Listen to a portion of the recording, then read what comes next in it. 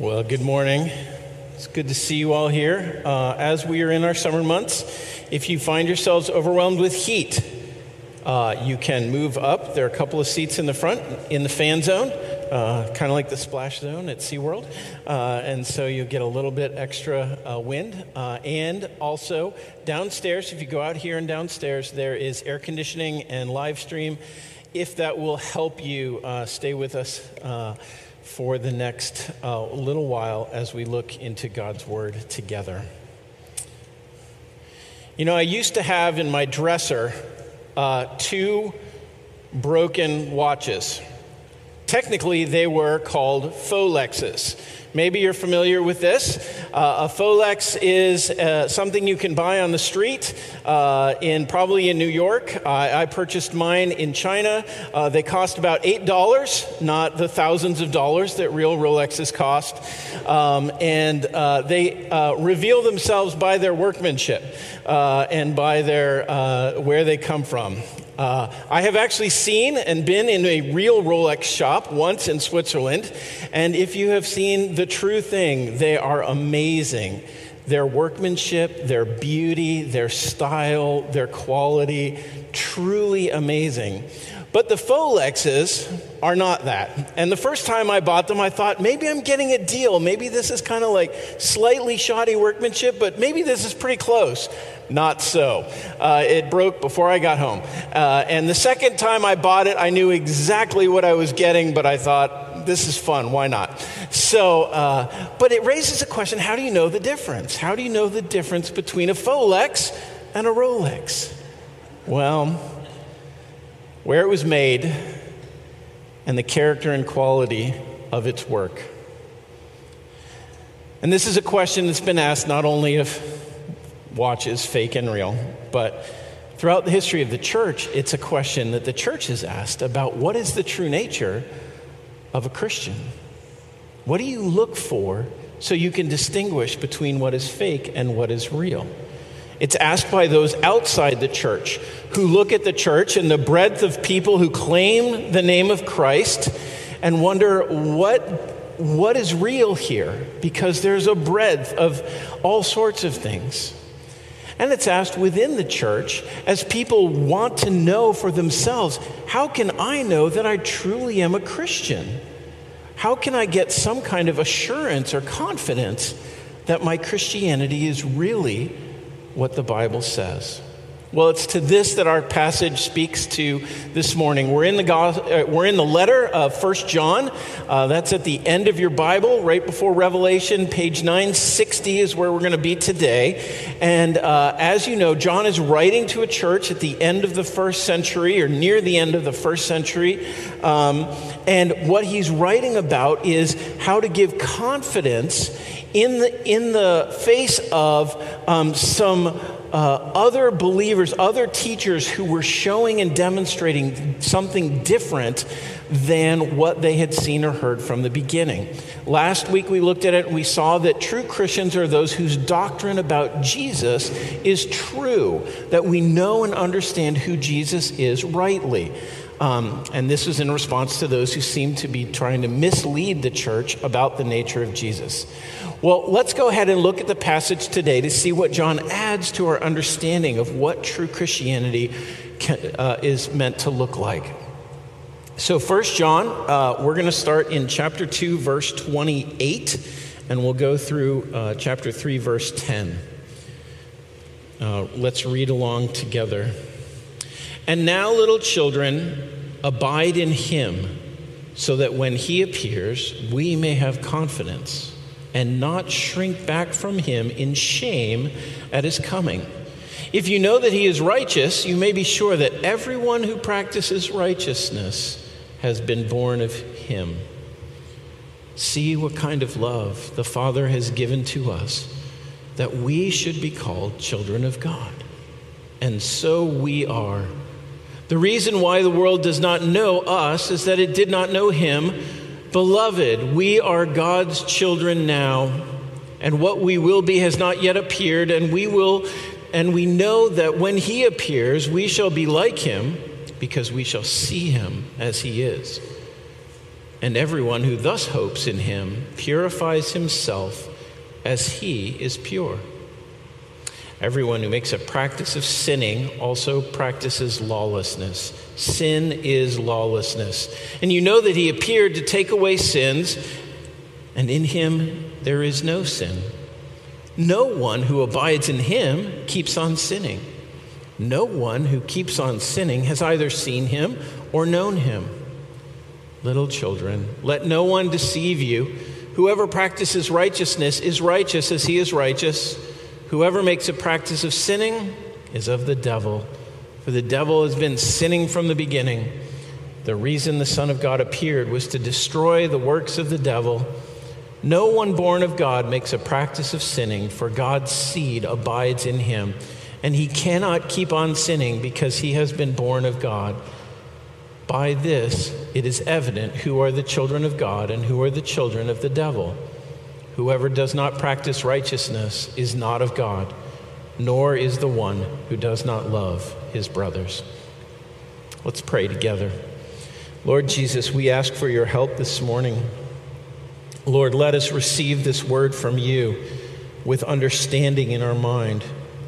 Lord, with gladness in our hearts and with willingness in our spirit, Lord, to follow you and to heed this word and to sit under it as it teaches us and instructs us and leads us. Lord, I pray for your help this morning, that you would help me, that I might speak your word clearly.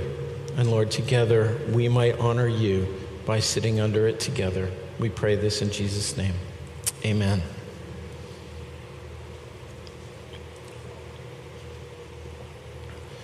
So where does the confidence come from to know that we are true Christians? Well, there are three things.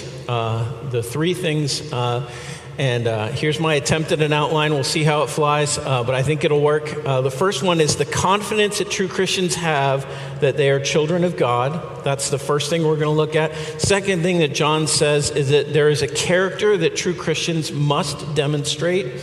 And thirdly, that there is a champion that true Christians trust. So there's a confidence, a character, and a champion. There's your outline if you're a note taker. Hopefully we'll be able to walk through the passage together today. First of all, then, in the first part of this passage, what is the confidence? The confidence that Christians can have is that they are truly children of God. Why does this come up? Well, in verse 28, John starts by saying, "Now, little children, abide in him so that when he appears, you may have confidence and not shrink back." John is looking ahead to a day of judgment and to a day of return where Jesus is going to come back to the earth, and he's going to call all people to account. And what he's saying is, I want you to have confidence on that day that you will be able to stand before him and not be ashamed. Now, why does he talk about shame here? Well, there could be a number of different things, but I think the shame here he envisions here is actually different than guilt. Guilt would be being brought before a judge in a courtroom, right, where our transgressions, here's the law, you have broken the law, and you receive a judgment and a penalty for it. But I think the shame here is actually something different. It's the shame that we feel rightly when we recognize that we have let down those that we love. So if you're a student and you have to go home and confess that your teacher caught you cheating on a test or copying your friend's answers on their homework, and you have to face those parents, you feel shame. When you've made a promise to someone, whether it be marriage or in a work context or others, and then you've broken that promise and you have to go and face the one who you've broken that promise with. This is the shame that John envisions that sinners will have when we stand before a holy God. He who is perfect in goodness and beautiful in his majesty, when we stand before him, when we know ourselves, there is this fear. But John says, I tell you, there is a way that we can stand before him where we will not feel that shame. How is it? It is that we are children of God. This is the whole part of this section from 28 through 3:3. This is the thrust of it. You see it in chapter 3, verse 1 so clearly. Behold, what manner of love the Father has shown to us, that we should be called children of God. And let's be clear about what he's talking about here. He's not talking about a creator-creation relationship. Sometimes we talk about humanity, all of humanity, as children of God. Aren't we all children of God? And at one level, that's recognizing that we're created in God's image. And so rightly, all of creation in some way is a reflection of God. But here there's something more specific. This is about God's elected, adopted children, the one that he has chosen to rescue out of sin and fallenness and make them his own. And the doctrine of adoption, that we, because of our sin, have been alienated from God and have been rejected from him and are not a part of his family, and yet God has come to us and called us into his family through Jesus Christ. And at the core of that calling back in and that adoption is this amazing doctrine that we are born anew into his family. Because that spiritual alienation is also a spiritual death. And when God comes to us through the gospel and invites us into a living relationship with Jesus, he makes us born again. This is what Mina read earlier from John 3, a famous passage about Nicodemus. How must I enter the kingdom of God? You must be born again. What does that mean? It means that God's Spirit working in us brings alive what was dead in us spiritually so that we can actually know and relate to God. And as God does this, he brings us into his family and he says, you are now my special children.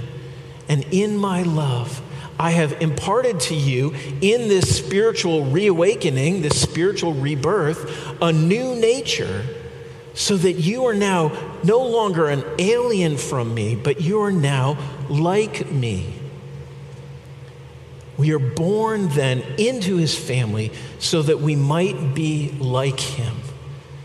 And this is the thing that John is threading all these massive theological themes together to say that when we become children of God, we are then meant to bear a family resemblance. I've been told that I resemble my father in a number of ways, not only in physical appearance, but in my mannerisms, in my disposition. My brothers and sister-in-laws, my sister-in-laws especially, because sister-in-laws are always they've got a good radar for stuff like this. They're like, you're like your dad. I'm like, really? Okay. But it's true. But so in my family, there's this family resemblance that has been passed down from my dad to me. And this is what God is doing. As he makes us born again, he then calls us into remaking us so that we are going to be reflective of him and his character, and particularly in this context, in his moral character. This is what we see in verse 29. If we know that he is righteous, then we will be, everyone who practices righteousness like God will demonstrate that God has made him born again into this kind of righteousness. And in verse 3 of chapter 3, you see it again. And as we know that he is pure, then his children purify himself. That is, we move away from the defiling things and towards the goodness of God and his character. And this is the hope and the confidence that John wants to give true Christians. That we could be called children of God because this work that God is doing in us is producing something that is visible. And he's doing this, I think, and we'll explore this a little more in a bit, but he's doing this because it seems that some of those who had left the community but were still claiming the name of Christ were saying, I can claim to be a child of God, and it doesn't matter how I live. I can live no matter how I want.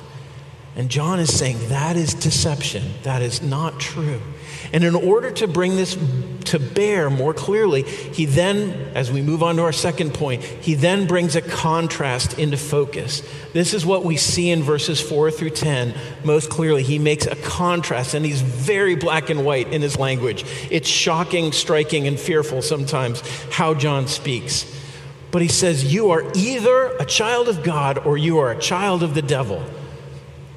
And if you've been at Trinity a lot, you know this is not language that we usually use around here because it's shocking and it's sort of, it feels extreme. And if you're visiting today, know that this isn't, but this is what John is actually saying here. He says there are two kinds of people.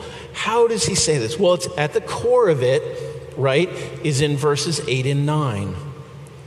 And he says you can tell the nature of a person by their character and their actions. Verse 8 and 9 says this, whoever makes a practice of sinning is of the devil, for the devil has been sinning from the beginning. And the reason the Son of God appeared was to destroy the works of the devil. No one born of God makes a practice of sinning, for God's seed abides in him. He cannot keep on sinning because he has been born of God. So the contrast here is very stark, right? If sin is characteristic of your living, then you are like the devil. And look, John defines sinning particularly in this context, right? Verses 5, he says, sin is lawlessness. What does that mean? A spirit of independence, of freedom from any authority, right? And he might be thinking, violating the law of Moses in the Old Testament, but I think his picture is actually larger than that. It's a fundamental spirit of rebellion against God as our ruler and judge and creator to whom we are accountable. It is a rejection that he is the one that defines good and evil, right and wrong in the world. And the sin here is the practice of regularly rejecting God, taking this role in our lives. And when we reject God in that way, the DNA that emerges through our actions, what we see is the same thing we see in the devil, because that's what he did from the beginning. He rebelled against God. He enticed humans to rebel against God. And this is his fundamental character, is to reject and rebel against God. And so this is what John is saying. And he makes a contrast then in verses 7 and 8. He then said, in verse 9, he makes the contrast negatively. If you keep on sinning, you can't be born of God, because this spirit of rebellion is contrary to the DNA of the person who has the seed of God in him. Now, some of you are like biologists and know far better than me, but a particular plant seed can only produce a particular kind of plant. If I plant a marigold seed, I'm not going to get a chrysanthemum. I'm going to get a marigold, right? And so when God plants a seed in his children by making them born again, that seed of God is going to produce godly action and character. So to be born of God is to submit to rather than reject God's rule. It's to gladly embrace his determinations and his ways. To be his children is not a duty of rules we have to keep so we don't get spanked, but a delight so that we might please him. And it is not an independent spirit of I want to do my own thing, but a joyous dependence. God, show me how I might live so that I might flourish and glorify you. And to keep on sinning, John reminds us, is to inhabit a practice of rebellion, is the opposite of this spirit. And just like a maple tree cannot create acorns and a cornstalk cannot make radishes, so someone born of God cannot produce this spirit of rebellion. Remember, Jesus said, a tree is known by its fruit. So John brings this contrast to bear, and it's really stark. And if we're listening carefully, we should start to be afraid, right? How do we respond to this? How do we think about this? Because if we're honest with ourselves, We're all finding ourselves not in the children of God category, but somewhere else. And what are we going to do with this? 3 applications for this major point before we move on to our third point. First, we need to be careful not to be deceived. This is what he says in verse 7. Don't be deceived. Character and the actions are the ultimate test of who we are in our nature. Okay? And anyone who teaches that I can reject God and still be God's children, that I can live in rebellion against him and still be rightly related to him, this is falsehood. And it is the hypocrisy that we hate or should hate, and that the world hates when they see it in the church. So we need to not be deceived by this teaching that is prevalent, not only today, but in the first century. John Stott, the great British commentator and pastor, wrote this about it. The heretics seem to have taught that to the enlightened Christian, questions of morality were a matter of indifference.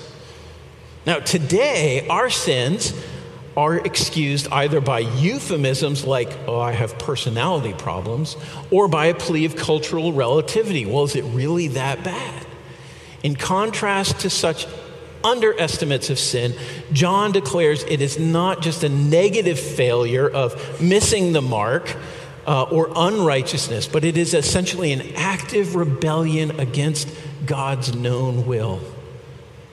Those who say that God's will has shifted, that his standards have changed, that sin isn't sin, and that God will accept us no matter what, no matter how we live, no matter what we do, this is not truth. This is deception. So we need to hear this. Now again, if you're not afraid yet, you should be, right? Let us examine ourselves, because John wants us to hear this and to know this standard. And one of the ways we might respond is to find ourselves in judgment of other people. That our response is to sit back and look at this passage and say, oh, well, now I know who the real Christians are, because it's me and, well, he looks really good and I think she looks really good, and the rest of you, yeah, probably not. And we have this spirit in this desire to judge. And look, there's something right about this. I want to be careful with this, because when our church, for instance, when we baptize people, we do so upon their profession of faith, but we affirm that we see the seed of God planted in them bearing fruit. And when we bring someone into membership, we affirm their profession of faith in Jesus Christ, partly on the basis of what we see in their lives. If someone is actively rebelling against God and says, I want to be a member of the church, we would say, we love you, but we're going to call you to repent before we can bring you into membership. And if there's no repentance, then we can't affirm that God's seed is producing this righteousness in you. Now, having said all that, let us hear C.S. Lewis, because he has a great word for us. He says, human beings judge one another by their external actions. God judges them by their moral choices. When a neurotic person who has a pathological horror of cats forces himself to pick up a cat for some good reason, it is quite possible that in God's eyes he has shown more courage than a healthy man may have shown in winning the Victoria Cross. And when a man who has been perverted from his youth and taught that cruelty is the right thing does a little tiny kindness, or refrains from some cruelty that he might have committed, and thereby perhaps risks being sneered at by his companions, he may in God's eyes be doing more than you and I would do if we give up life itself for a friend. So this is the humility. You hear what C.S. Lewis is saying? Recognize that we don't all start at the same place. And what we see on the outside is not always the true growth of that spiritual seed in someone. And depending on where we started, we might look really good on the outside, and yet our hearts are not good. Or we might look a little rough around the edges, but our hearts are good. So we want to be careful with how we hear this, and yet we do want to hear the exhortation and the standard that John is saying. we've got to see fruit of God's seed in us to know that we can be true Christians. And this brings us to the very crux of the crisis that this passage ought to bring to us. Because in 1 John 1, he told us, if you claim to have no sin, you lie, and the truth is not in you. If you claim that you have not sinned, you deceive yourself. And now John says, if you have sin, you can't be a child of God. Well, what is it, John? How do we do these things? Well, two things to bring us together so that we can see that John is not actually speaking out of both sides of his mouth, but he is speaking in each context towards a common truth, right? First, in this passage, there is a repeated emphasis not on sin, but on sinning, right? So the verbs often indicate ongoing action, continuous presence, right? And so what he is talking about primarily here is not a single act or a single thought, but a pattern, an attitude, a character trait. Right? Again, the big picture is a question of rebellion versus submission to God and his law and moving towards it. And it's a question, and here's what John would want to say to us. If we are complacent in the face of our sin, when we excuse it rather than hating it, when we are comfortable in our sin, when we are unwilling to, as Jesus says, pluck out our eye in order to stop sinning, if we find ourselves defensively denying sin when others graciously point it out to us, these are some of the warning signs that we have these patterns so embedded in us that we have taken hold of a spirit of not submission, but rebellion. John is not calling for sinless perfection here. I don't believe. Chapter 1 would tell us very clearly that's not true. But he is saying, what is your trajectory? What direction are you headed? Are you headed towards God and continually being refined, and as things become clear, you repent of them and you change? There is a sense in which it is true that we are always going to be sinners this side of heaven, so that we will not be perfect. And yet, we should never say, but that makes it okay for me to sin in this way. Because John would say, no, don't you see? This is contrary to the very DNA of who you are. A Christian must be moving towards righteousness. And it is the direction that we are headed that is most important. And as we hear this word, for those of us who are in a battle against sin, a particular thing right now that you're fighting, that right now the Holy Spirit is bringing to your mind going, oh my gosh, my deceit, my anger, my pride, my selfishness, my pornography, whatever it is, it's coming to mind. And you're thinking, okay, he gave me a little room to be okay with being in battle. Here's what we need to do. Never use this passage and this idea of trajectory to let you be complacent. You need to fight against sin. It needs to include lamenting of your fallenness. It needs to include confessing, as we saw in chapter 1. It needs to include repentance, turning away, changing your life, changing your mind, and drawing on the resources that God has given us to move towards the things of God. We should always hate sin as a foreign invader for those of us who are truly in Christ. But it's more than that.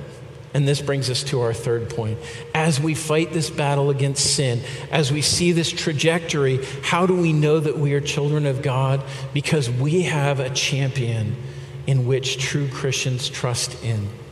Verse 5, look with me at it again. You know that he, that is Jesus, appeared to take away sin, and in him there is no sin. When Jesus Christ came, he came as the only sinless human. Though he was fully human, he had no sin, and he perfectly obeyed his Father in every way. And his perfect obedience showed his true nature.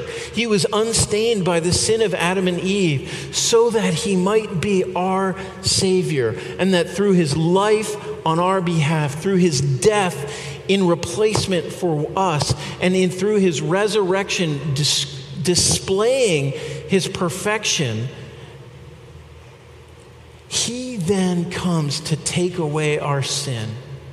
His life, death, and resurrection for true Christians erases the record, so that when we go into the police station to say what's on his rap sheet, there's nothing there, because Christ has taken all of those things for us and given us his sheet, which is all righteousness. Jesus, through his life, death, and resurrection, has also washed us clean. Though the stain of sin from Adam and Eve would continue to pull our hearts towards rebellion and away from God, he has washed us clean from that, white as snow, and removed from us our sins as far as the east is from the west. And this is what happens when he plants his seed, and then he calls us to be who he has made us now in Christ. This was the purpose of his work, that sin would not continue, but it would end. That the devil who comes to encourage sin and rebellion would ultimately be seen to be the defeated one, not the victorious one. And that God himself would be lifted up in the midst of his whole creation as the glorious Savior, as the truly righteous one. And his people would be a reflection of this in his world. This is our champion, and this is our hope. Because when we see him, we know that sin does not have the ultimate power, that the devil does not have control over us. But instead, when the gospel seed takes root in our hearts, we now have a new nature to be born again. And we will see this in the midst of our battle. We will see this by growth in righteousness. Now, you guys have heard me say this before. One of the amazing things that happens in saints is that as we go along in life, right, the older we get, the more righteous we should become, and the more aware of our sin we become at the same time. So when you ask the older saints in the midst of us, they're not going to tell you how perfect they are. They're going to tell you how much more they see their sin. And yet, when you look at their life, the fruit of it, you will see they have become increasingly righteous. They are less selfish. They are they're more giving and sacrificial. They are more patient. They are less angry, etc., etc. And this is what we should see, is growth in both of these things. So a true saint will be more aware of their sinfulness and yet produce more of the fruit of the seed that God has planted in them. This is what John is looking for. And he's saying, this is what we should be looking for. And if you want the confidence of true Christianity, look for that. Look for that gospel dynamic. Look for the seed of God in one born again, producing fruit. Someone who's battling against sin. Someone who's humbled by their weakness. And yet someone who is being conformed more and more so that they're like Jesus. Because Jesus came to make us his brothers and sisters under our Heavenly Father, born again into the family of God. Behold what manner of love Father has shown us, that we should be called children of God. Let's pray. Lord Jesus, we thank you for this word. Lord, we confess as we come to you before it. God, we are not perfect. And Lord, we pray for you. Oh Lord, will you, by your Spirit, strengthen, gird us up to fight against sin. Help us to lay hold of the seed of the gospel and the new life that you have given us, Lord, so that we might not become complacent or weary in fighting against sin, but rather, Lord, that our trajectory would be always towards you, pleasing you, honoring you, doing what is right. Lord, we pray as a church that, Lord, we might pursue this fight with humility, with grace, and with stubborn steadfastness. Lord, that we would not be like the world that does not know us because they did not know him, but that this church would be reflective of you and the seed that you have planted in us in the gospel. Lord, I thank you for this word. May we be encouraged by it today. We pray in Jesus' name. Amen.